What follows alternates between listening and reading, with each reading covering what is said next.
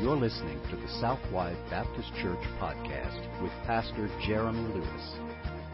At Southwide Baptist Church, our mission is to boldly proclaim the gospel of Jesus Christ and thereby lead people to worship God authentically, connect in biblical community, grow in Christian maturity, and multiply disciples and churches both locally and globally.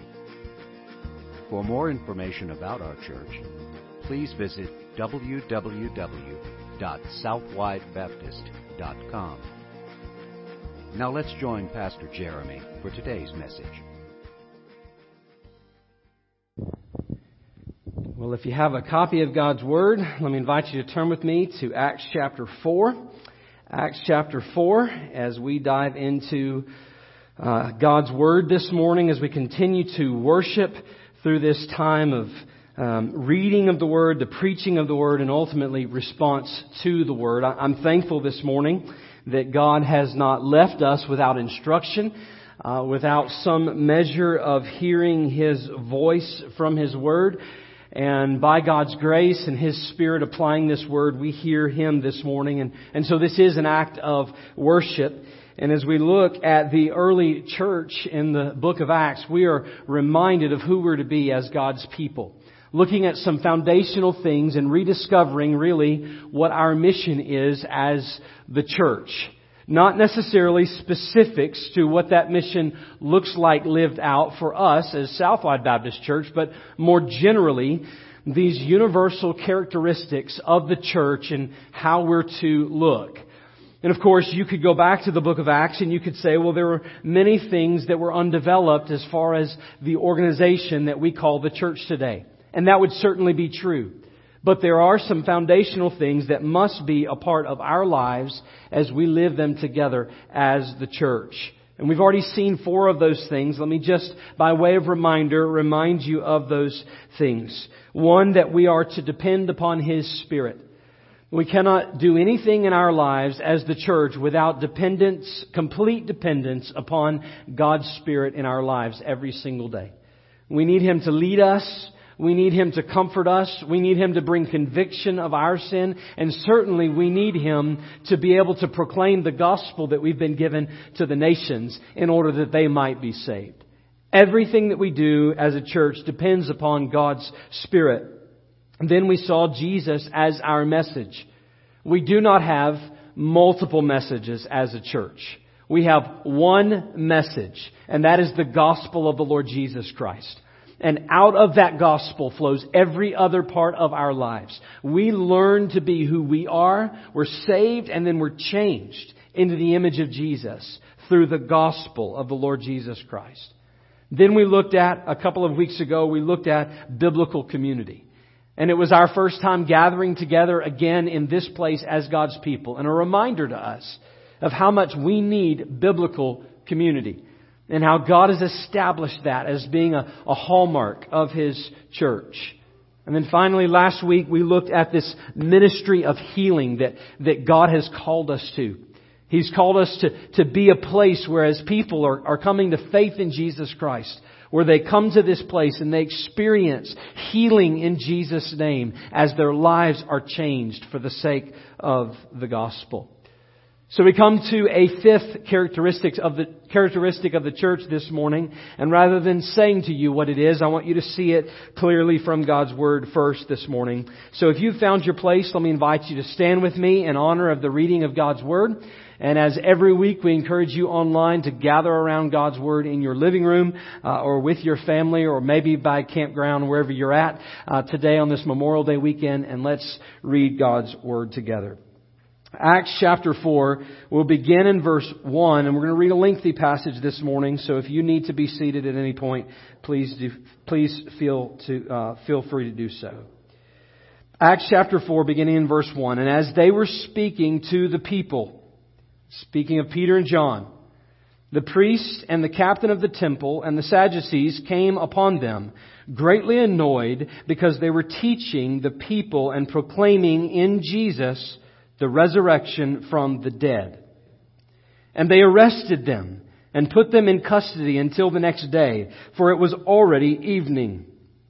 But many of those who had heard the word believed, and the number of men came to about 5,000. On the next day, their rulers and elders and scribes gathered together in Jerusalem with Annas the high priest, and Caiaphas, and John, and Alexander, and all who were of the high priestly family. And when they had set them in the midst, they inquired, "By what power or by what name did you do this?" Then Peter, filled with the Holy Spirit, said to them, "Rulers of the people and elders, if we are being examined today concerning a good deed done to a crippled man, by what means this man has been healed, let it be known to all of you and to all the people of Israel that by the name of Jesus Christ of Nazareth, whom you crucified, whom God raised from the dead, by Him this man is standing before you well.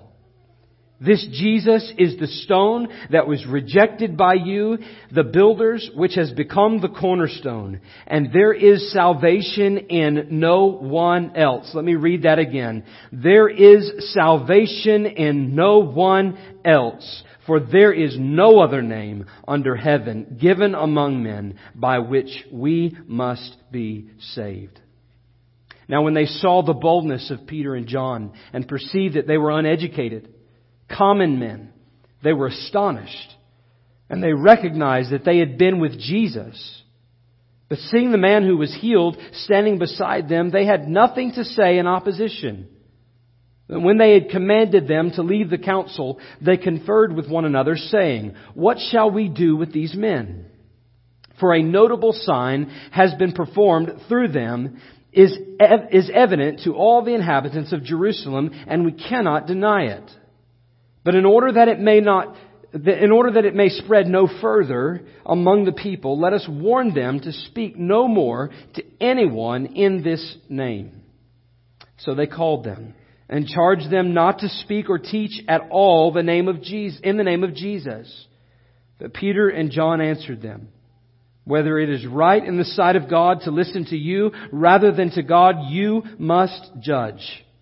For we cannot speak but what we have seen and heard."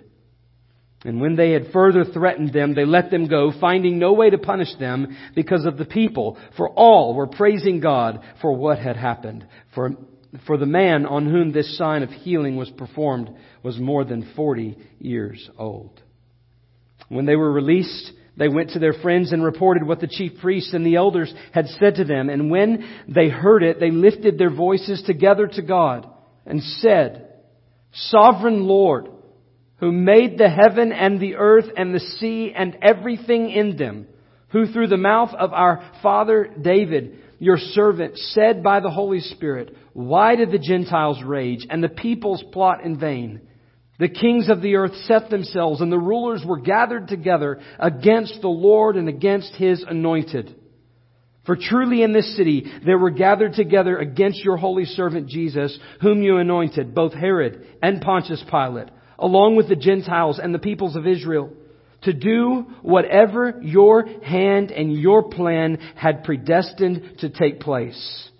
And now, Lord, look upon their threats and grant to your servants to continue to speak your word with all boldness, while you stretch out your hand to heal, and signs and wonders are performed through the name of your holy servant, Jesus." And when they had prayed, the place in which they were gathered together was shaken, and they were all filled with the Holy Spirit and continued to speak the word of God with boldness. Let's pray.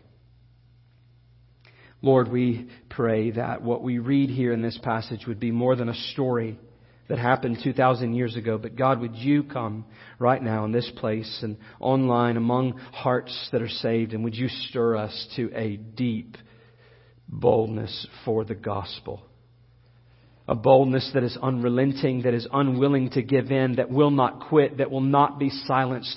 A boldness that will rise up and speak on behalf of Jesus Christ for the sake of the gospel to the ends of the earth. And we pray, God, that Your Spirit would take that word, would take that truth, and would shout it from the rooftops to the ends of the earth so that Jesus is glorified, the lost are saved, and Your church is edified for the sake of Your glory and Your honor. God, we pray that You would stir us fresh anew today. Lord, we desire, as You desire, that all men would be saved. And so we ask, God, that You would work in hearts that are gathered online or hearts in this room who do not know Christ, that You would call them to salvation today and that they would be saved through the conviction of Your Spirit and the preaching of Your Word. God, so that You are honored and so that we, Your people, worship You as You rightly deserve. And we pray all this in Jesus' name. Amen. You can be seated. So, transition from last week. If you were with us last week, you know this story. The story is, of course, Peter and John as they've come to the temple to pray. And there was that beggar, and they proclaimed to this beggar to rise and walk. They gave him healing in Jesus' name. And the end of the story is that the beggar runs into the temple courts, leaping for joy and praising the Lord. And everyone there in the temple courts takes notice. And the first part of chapter 4 tells us that actually 5,000 people were saved that day as a result of this man's testimony and the preaching of the Word. This was an incredible day in the life of the early church. I mean, they had just seen 3,000 come to faith in Jesus. And if that were not enough, they're experiencing an incredible move of God in one city. 8,000 people, probably plus by now because more were added to the church daily as they were being saved. 8,000 people now, their lives changed for the glory of God. Jerusalem was shaken. But these people who believed were not the only ones who took notice. The ones who took notice were the ones who were leading in the temple, the religious people of the day. In fact, this passage in chapter 4 begins to tell us that the priests and the captain of the temple became angry. Why is it that they were angry at these men? Because they were disturbing the temple. Because they were disturbing the status quo. You see, up until this point in Acts, there was no resistance to the early church. Absolutely none. The early church was a loved people. They were coming to faith in Christ and they were ministering and serving people around them, and there was no resistance, at least not at the obvious point. There was no resistance to the early church, but things changed. The Sadducees, which would have been the priests and the captain of the temple guard, this group of people along with others who are a part of the Sadducees, they were one of three sects of Jews in the early New Testament time. As far as Judaism was concerned, they were the more conservative group of the three. There were some issues with their theology. Of course, we know that the Sadducees rejected the Pharisees' teachings of the day, the oral tradition that was being handed down by the Pharisees. But they had issues themselves, even though they ascribed to the Torah and the Pentateuch, even though they believed those things, they had no concept of demons, no concept of angels. They rejected immortality and resurrection, any concept of the afterlife. And so when Peter and John come into the temple courts and they begin to proclaim the resurrection of Jesus from the dead, these people are upset. And for them, it was more than just a theological issue. It actually was a political issue. Because as they proclaim this Messiah, the Jesus who rose from the dead, it is a threat to their power. They understood what the Messianic reign meant. That David's throne was going to be recovered and they were no longer to be in their position of power. You see, they had an agreement with the Roman government in the day. They had this political alliance where as long as they upheld Rome, Rome would uphold them and they could remain in power there in Jerusalem. So when Peter and John come preaching the gospel, listen to the greatest threat in their hearts. The greatest threat in their hearts was political overtake. Political power. What they had would be gone. So what did they do? The only thing you could do, they arrested these two men. You got to silence the opposition. And so they arrested them twice, in fact. If we continued reading, we'll see again in chapter 5 that they arrested these men for the second time. The first was just a preliminary hearing. And they found no reason, no way to keep them. The second time, they tried again. But in this preliminary hearing, what is it that they did? They warned them. They gave them a stiff warning. Of course, Peter and John didn't listen to the warning. We'll come back to that in a moment. But the reality is they warned him. What was the warning? We find it here in verses 17 and 18. Look at your Bible with me, and you'll see it. Verses 17 and 18. But in order that it may spread no further among the people, let us warn them, and here's the warning, to speak no more to anyone in this name. What name? The name of Jesus. Verse 18, so they called them and charged them not to speak or teach at all in the name of Jesus. This was the warning. Not only had Peter and John totally disrupted the temple proceedings of that day, people's focus and attention was on them and clearly not on offerings, so they've clearly lost some money for the day. And they're preaching the resurrection of the dead, so it goes against everything the Sadducees believe. On top of that pile, the pinnacle of the heap is the threatening of political power. Jesus could not be allowed to take the power from these men. Side note. Always, in every life, and in every area of life, this is always the issue. Will we submit to the rule and reign of Jesus Christ in our lives? This is always the question. Because if Jesus is King of Kings and Lord of Lords, what that means is that we owe Him our lives. That He has all authority and all power in my life. And the only response I can have to sovereign authority is submission to that authority. It's always the question. In fact, it's not only the question in governing authorities today, it's the question in every human heart. Will we give our life? Will we submit and surrender to the reign of Jesus Christ? But the takeaway from the story is not what the government did, the actions of the government of the day. The takeaway from the story is the response of the church to the actions of the government. Preaching, praying, preaching some more, praying some more. Continuing to preach the name of Jesus and then praying some more. Well, why? Why is it that the church continued preaching and continued praying? Well, I think that this is the point, and this is at the heart of the characteristic of who we're to be as God's church.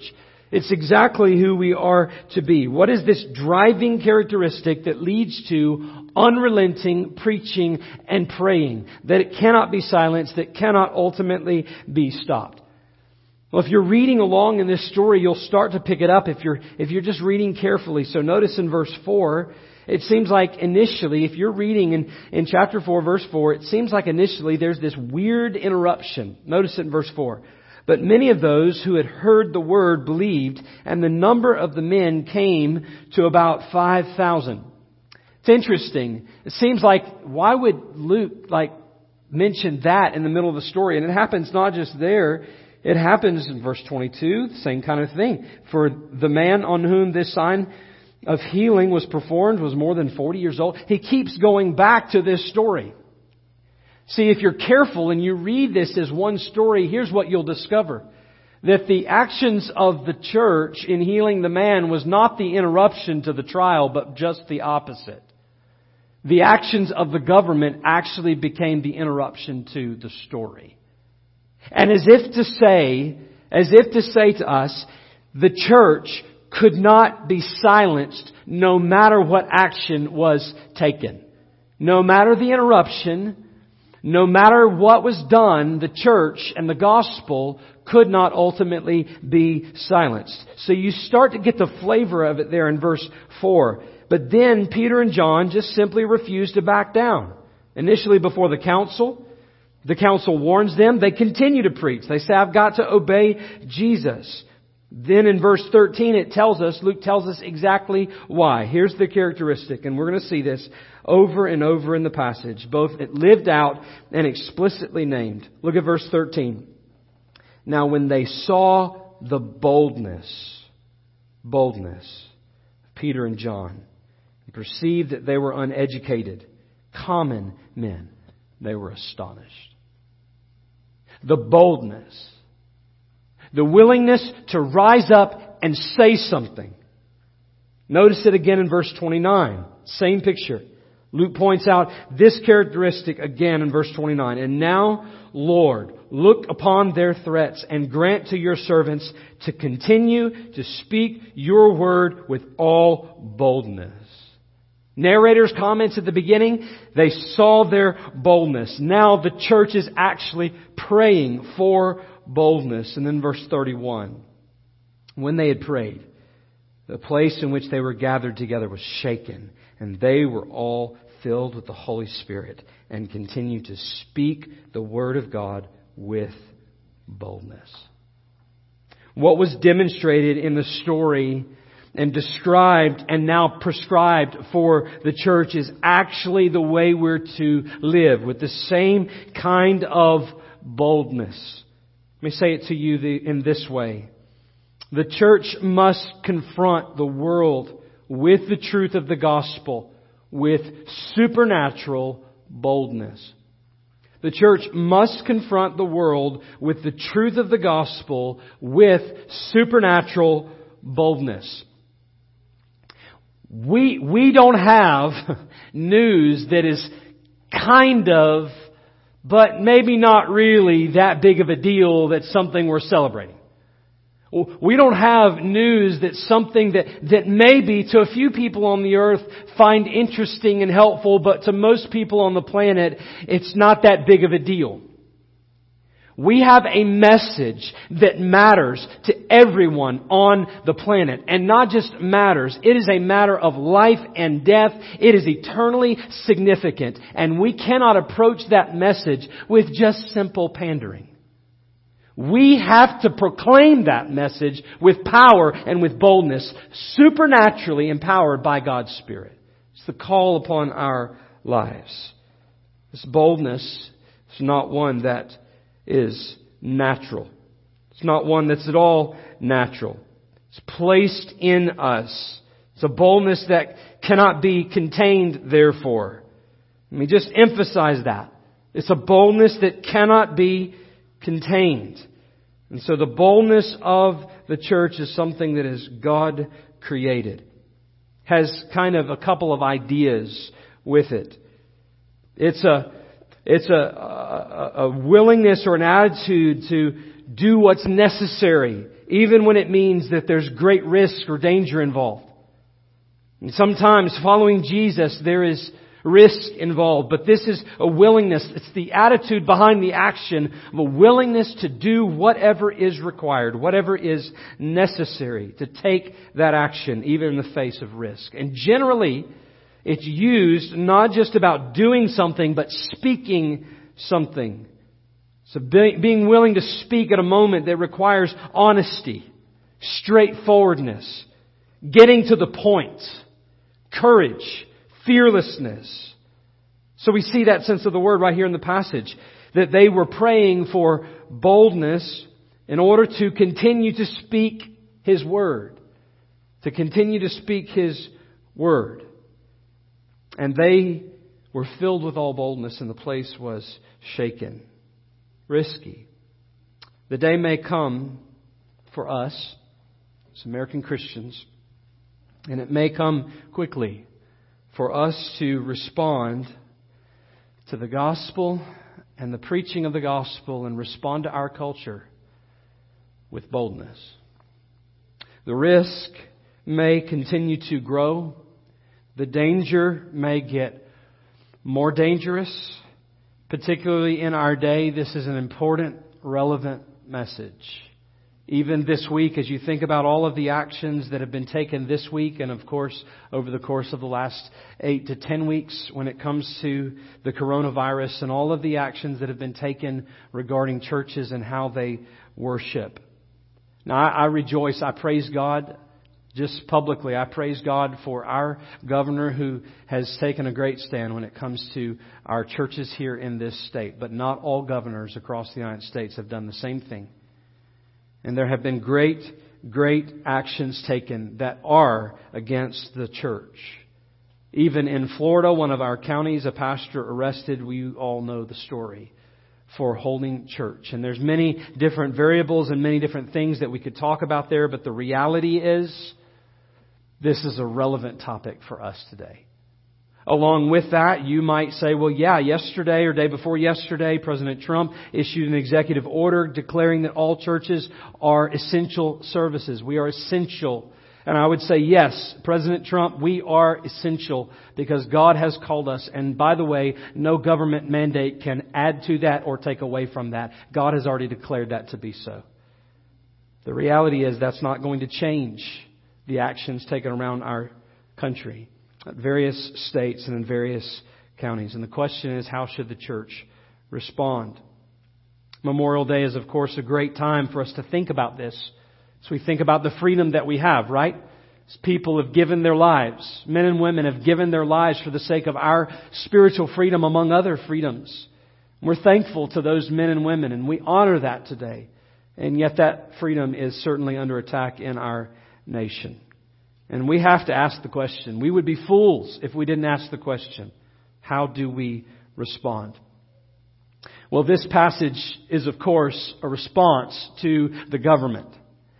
As if Peter and John, it would be as if they're standing before the Supreme Court of the United States and they are preaching the gospel. And God willing, may that happen in our nation. And may the gospel go forth to every single home. But there is instruction here in how we respond to a government persecution, or for that matter, any other resistance and risk to our spiritual freedom, ultimately to the message that we've been called to proclaim. And so we cannot, as I wrestled with this passage and thought about its relevance for us, we cannot take this text all in 1 week. So we've got to look at these 3 different pieces of this passage and what it looks like for us to be bold in our faith, to be spiritually, supernaturally bold. What does that look like?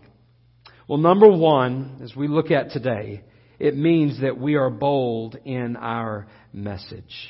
Bold in our message. If we are going to have supernatural boldness in our lives, the very first thing that Luke wants us to see as he writes this passage, and that Peter is demonstrating for the church as he leads them, is a boldness in our message. To open up our mouths and proclaim the gospel.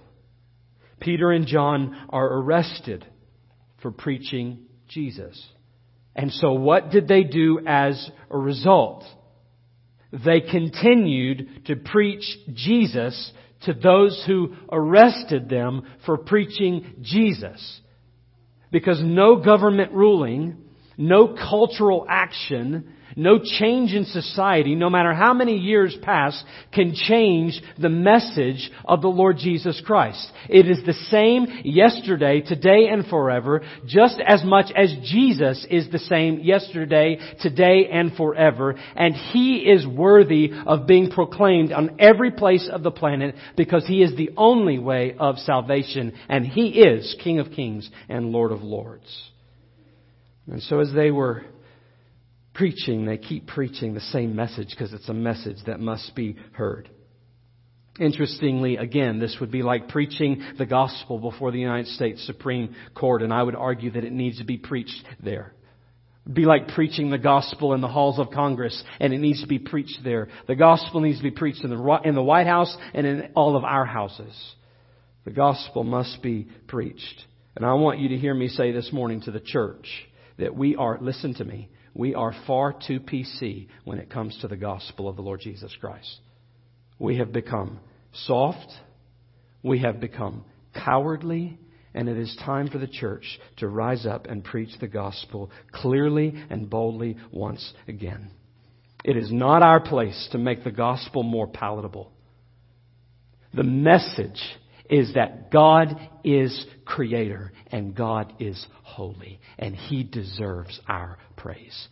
He has created us for worship, and we as His creation looked at Him in the face and said, we don't want you, we want us.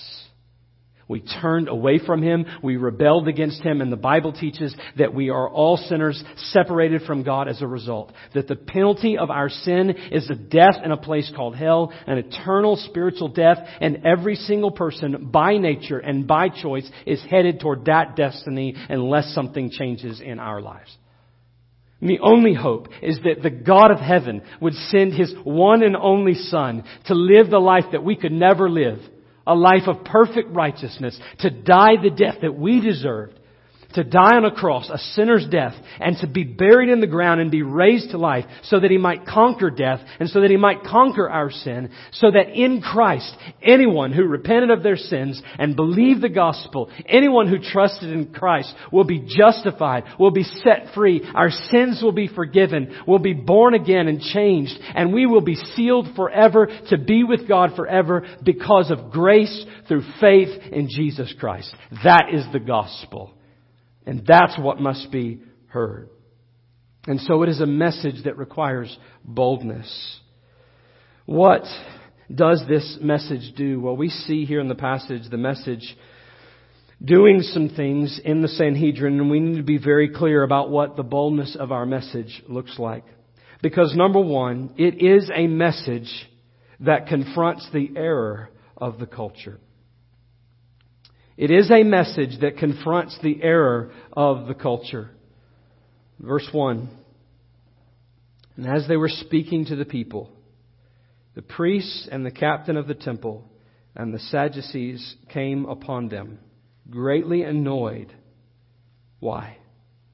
Because they were teaching the people and proclaiming in Jesus the resurrection from the dead. The very issue theologically that the Sadducees had with the Word of God, Peter and John proclaim that. I mean, Peter and John, you could have started with marriage, you could have started with parenting, you could have started with anything else, right? Something that's easier to take and eventually we'll move on. It's not what they did. It's because the gospel of Christ is confrontational. It meets us right at the point of our error, and unless we repent, we will be forever condemned. It meets us at the error, and the errors of our culture are many, are they not, church? The errors are many. Many of us finding ourselves in the same place in our previous life before we came to faith in Christ, in complete error, and the gospel meets us there. Let me just name a few of them for you. Atheism. The belief that there is no God cannot coexist with the gospel because the gospel proclaims that the God of heaven exists and that He saves. Naturalism. The fact that everything is, or the belief that everything is just natural, there is no supernatural. Much like the Sadducees of the day, the reality is it's an error because God exists. Deism. The belief that God has just put the planet into motion and kind of sits back and never interacts with His universe. But in fact, Jesus became flesh and dwelt among us. He is God incarnate. Postmodernism. The belief that all of society is just kind of relative, like we bend and shape and mold, and especially when it comes to morality, that we do what we need to do in the moment, just whatever the situation deserves. That truth is not really knowable. That you can't discover truth on your own. That at the end of the day, your truth is your truth and my truth is my truth, and it's relative. But of course, this is inaccurate because Jesus says, I am the way, the truth, and the life. Jesus says, if you love me, keep my commands. You see, the gospel cannot coexist. It doesn't coexist with humanism. It doesn't coexist with legalism. There is no other ism that the gospel coexists with. Maybe more generally even than that. The gospel cannot coexist with our sin. It's not silent on these issues. The gospel confronts our error. Does not leave us in our error. We either will choose to receive and believe our error, or we will believe the truth. Secondly, it is a message that transforms the lives of sinners. They could not deny it. Verse 4 says, but many of those who had heard the word believed, and the number of men came to about 5,000. It's an amazing picture. As they're looking at all that's happening, Peter and John are preaching Jesus. I don't like it, but I can't ignore it. I don't like it, but I can't ignore the fact that these people's lives are being absolutely changed, including a beggar who had been a beggar all of his life and lame all of his life. And I don't have an answer for that. Listen, there is no fleshly, worldly answer when someone comes to faith in Jesus Christ and their world has been entirely changed. The only answer that is in that is God did that. Yes, I was a sinner, but God saved me and He's changed me. And when lives are changed, you cannot ignore that. You cannot invalidate that. I mean, think about it. All throughout the book of Acts, you can't argue with changed lives. Or maybe even back up just a little bit. Matthew and this tax collector, this one who is hated by his culture, leaves everything behind to follow Jesus. Paul, the one who killed the church, who killed people, killed Christians, persecuting Christians. Stephen martyred him, had his clothes in his hands. And yet Paul, his life has changed and he became one of the world's greatest missionaries. The Ethiopian, you remember the story. Gentile coming to faith in Christ. The jailer, do you remember that story? The whole place shaken. Paul and Silas there. It's an amazing, amazing reality when lives are changed. By the way, political messages don't change lives. Cultural messages don't change lives. Social messages don't change lives. How many of you ever had your life changed by a meme on Facebook? Right? If you love Jesus, comment and don't keep scrolling, right? We look at that in the reality of this picture that our lives aren't changed by social messaging, social media networks. Our lives can only be changed by Jesus Christ.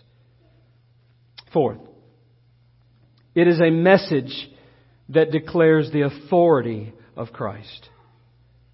A message that declares the authority of Christ. Notice verse 7 with me.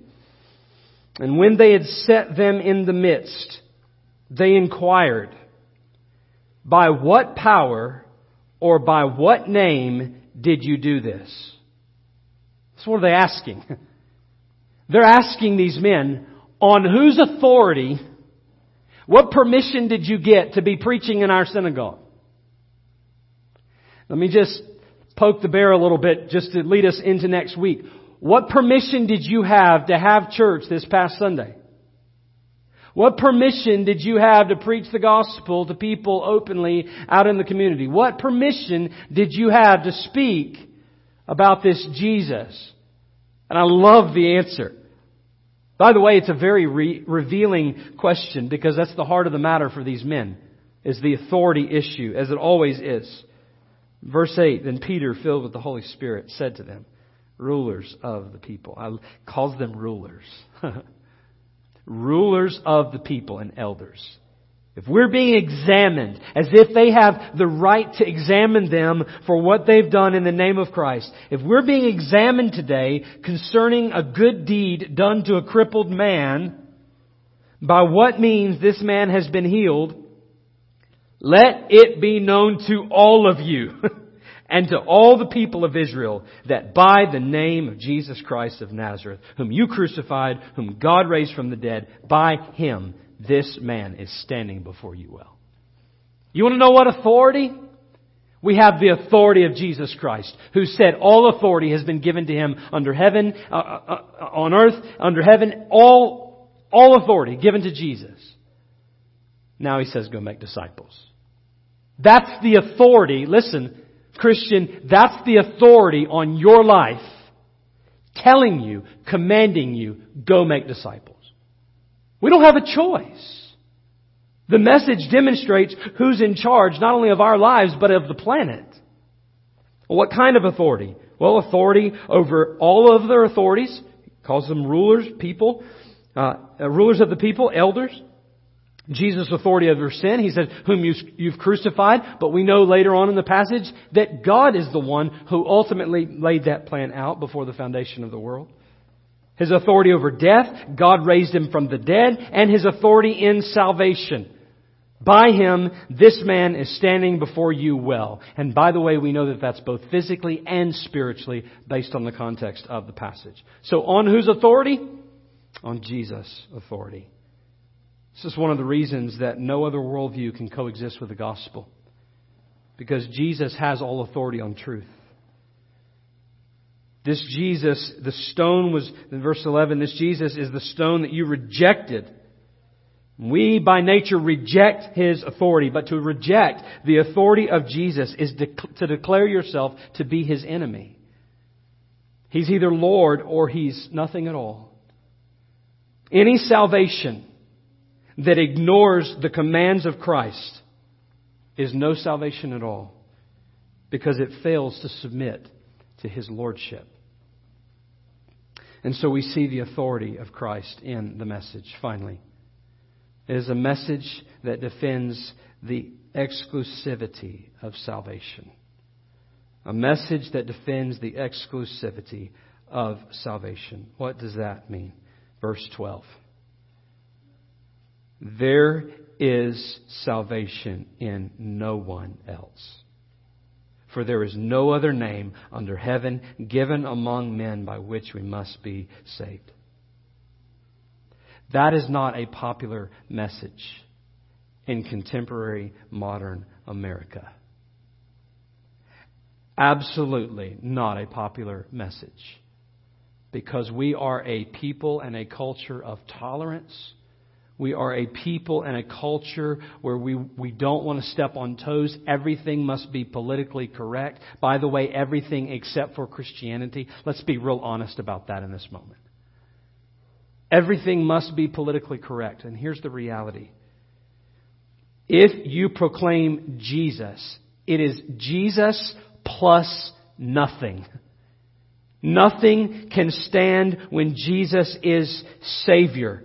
You must be saved, and the absolute only way to be saved is through Jesus Christ. It will not be through your works. It will not be through Islam. It will not be through Judaism. It will not be through the American dream. It will not be through your family heritage. It will not be through your church or through your family, your grandparents. It will not be any of those things. Yes, every single one of us is sinners, and every single one of us needs to be saved. And the only way any of us can be saved is through Jesus Christ. It's the only hope we have. No other name given. And notice the word given. It is God who has given Christ. Verse 10, by the name of Jesus Christ of Nazareth. This is the name given above every other name, that at the name of Jesus we might be saved. By grace alone, through faith alone, in Jesus alone. This is the gospel. This is the message. And we must be bold in this message. So I would charge you with two things today in lieu of what we have heard. I believe what God would call us to this morning, and that would be that we would stop pandering about things that don't matter very much, and that we would be faithful to proclaim the only message that matters at all. The message of Jesus Christ, the gospel. Let's be the church and let's proclaim this message. If if it means that every single one of you has got to start a Facebook Live every week so that you can tell someone about Jesus. I don't know what it looks like in your life. A neighbor, a coworker, a family member, we have to be faithful to this message and bold with it because it matters. It's life and death. It's eternal life in one message given to the church. And God's intent is for us to take it. Secondly, not only should we speak this message. If you're listening today and you don't know Christ, we would be amiss if we did not boldly tell you that you must repent and believe the gospel. There is no hope of salvation apart from trusting in Jesus Christ. Believe this message today. Believe this book. Believe that Jesus is the Son of God and that He is the only hope of salvation. That He died for you. That He rose again. That He's King of Kings and Lord of Lords. And that if you would cry out to Him today and plead with God as a sinner to have mercy upon you, that God will save your soul, He will forgive your sin, and He will set you free for all of eternity. This is the hope of the gospel. Can I ask you to bow your heads all across the room and online? Wherever you are, wherever you're seated, maybe just turn and kneel there at your couch, wherever you're at. This is an opportunity for you to trust in Jesus Christ as your Lord and Savior, or to be more committed to the message of the gospel. And we want to call you to that today, wherever you are, that you would trust in Jesus Christ as your Lord and Savior. Just a few moments, I'm going to pray, and I would just encourage you to use that time in a few moments to cry out to the Lord. Others of you need to recommit your life to this gospel purpose, to boldness. Some of you are under persecution right now. There is risk if you do this. And you need to pray like the church did at the end of this story that we'll come to in a couple of weeks. You need to pray for boldness, that you might speak the Word of God. Some of you are just under pressure of peer pressure. And there's brothers and sisters all across the world that are at the risk of their lives today proclaiming this message. Would you be faithful? Would you be bold? Would you preach as if the end is tomorrow and Jesus is our only hope? Would you do that? Sinner, would you cry out to the Lord to save you today? With every head bowed, every eye closed, I'm just simply going to pray. And you use this time to call upon the name of the Lord. The Bible just calls you to repent and believe the gospel. Say to the Lord, maybe God, I'm a sinner and I need your forgiveness. I need to be saved. Will you forgive me? I believe in Jesus. I trust His death for me, His resurrection. I trust all of that. And today I want to be saved. Would you save me? And the Bible says that He will. So I'm going to pray, and then we're going to have a time of response. And here's what I'd like to ask for you to do. There is a link on the comments. That link is mydecision.southwidebaptist.com. Those of you in the room, that link is there for you to use as well. mydecision.southwidebaptist.com. This altar is going to be open in a few moments. I want to encourage you to come and pray if you'd like to use that time that's available to you. We're going to have some music that's playing. If we just respect those who are here at this altar, who are making decisions, and those who are online, we'd love for you to reach out to us, fill out that link, and we'd love to help you in your decision in following Jesus. But today is the day to follow Him with your life. Lord, we pray right now in this moment, this time of invitation, God, that you would be honored in our lives, that we would be obedient, and that you would stir us with a supernatural boldness for the sake of your gospel. And we pray it in Jesus' name. Amen. Amen. You guys can remain seated. The altar's open. We've got some music that's going to be playing. And then after a season, we'll dismiss today, and as we honor the Lord with our decision. Jesus, we do believe that you're all to us. God, we thank you that you gave everything for us by giving the life of your only Son. I pray that you would make us bold with this message, even as we come to a close in this gathering today, because you are worthy of the gospel to every person on the planet. And we pray, God, that you would use us toward that end. We pray it in Jesus' name. Amen. God bless you guys. Hope that you have a fantastic Sunday afternoon. We'll see you just shortly for our time of prayer at 12 o'clock. God bless you. You've been listening to the Southwide Baptist Church podcast with Pastor Jeremy Lewis. For more information about our church, please visit www.southwidebaptist.com. We also invite you to connect with us on Facebook, Twitter, or Instagram by searching for Southwide BC.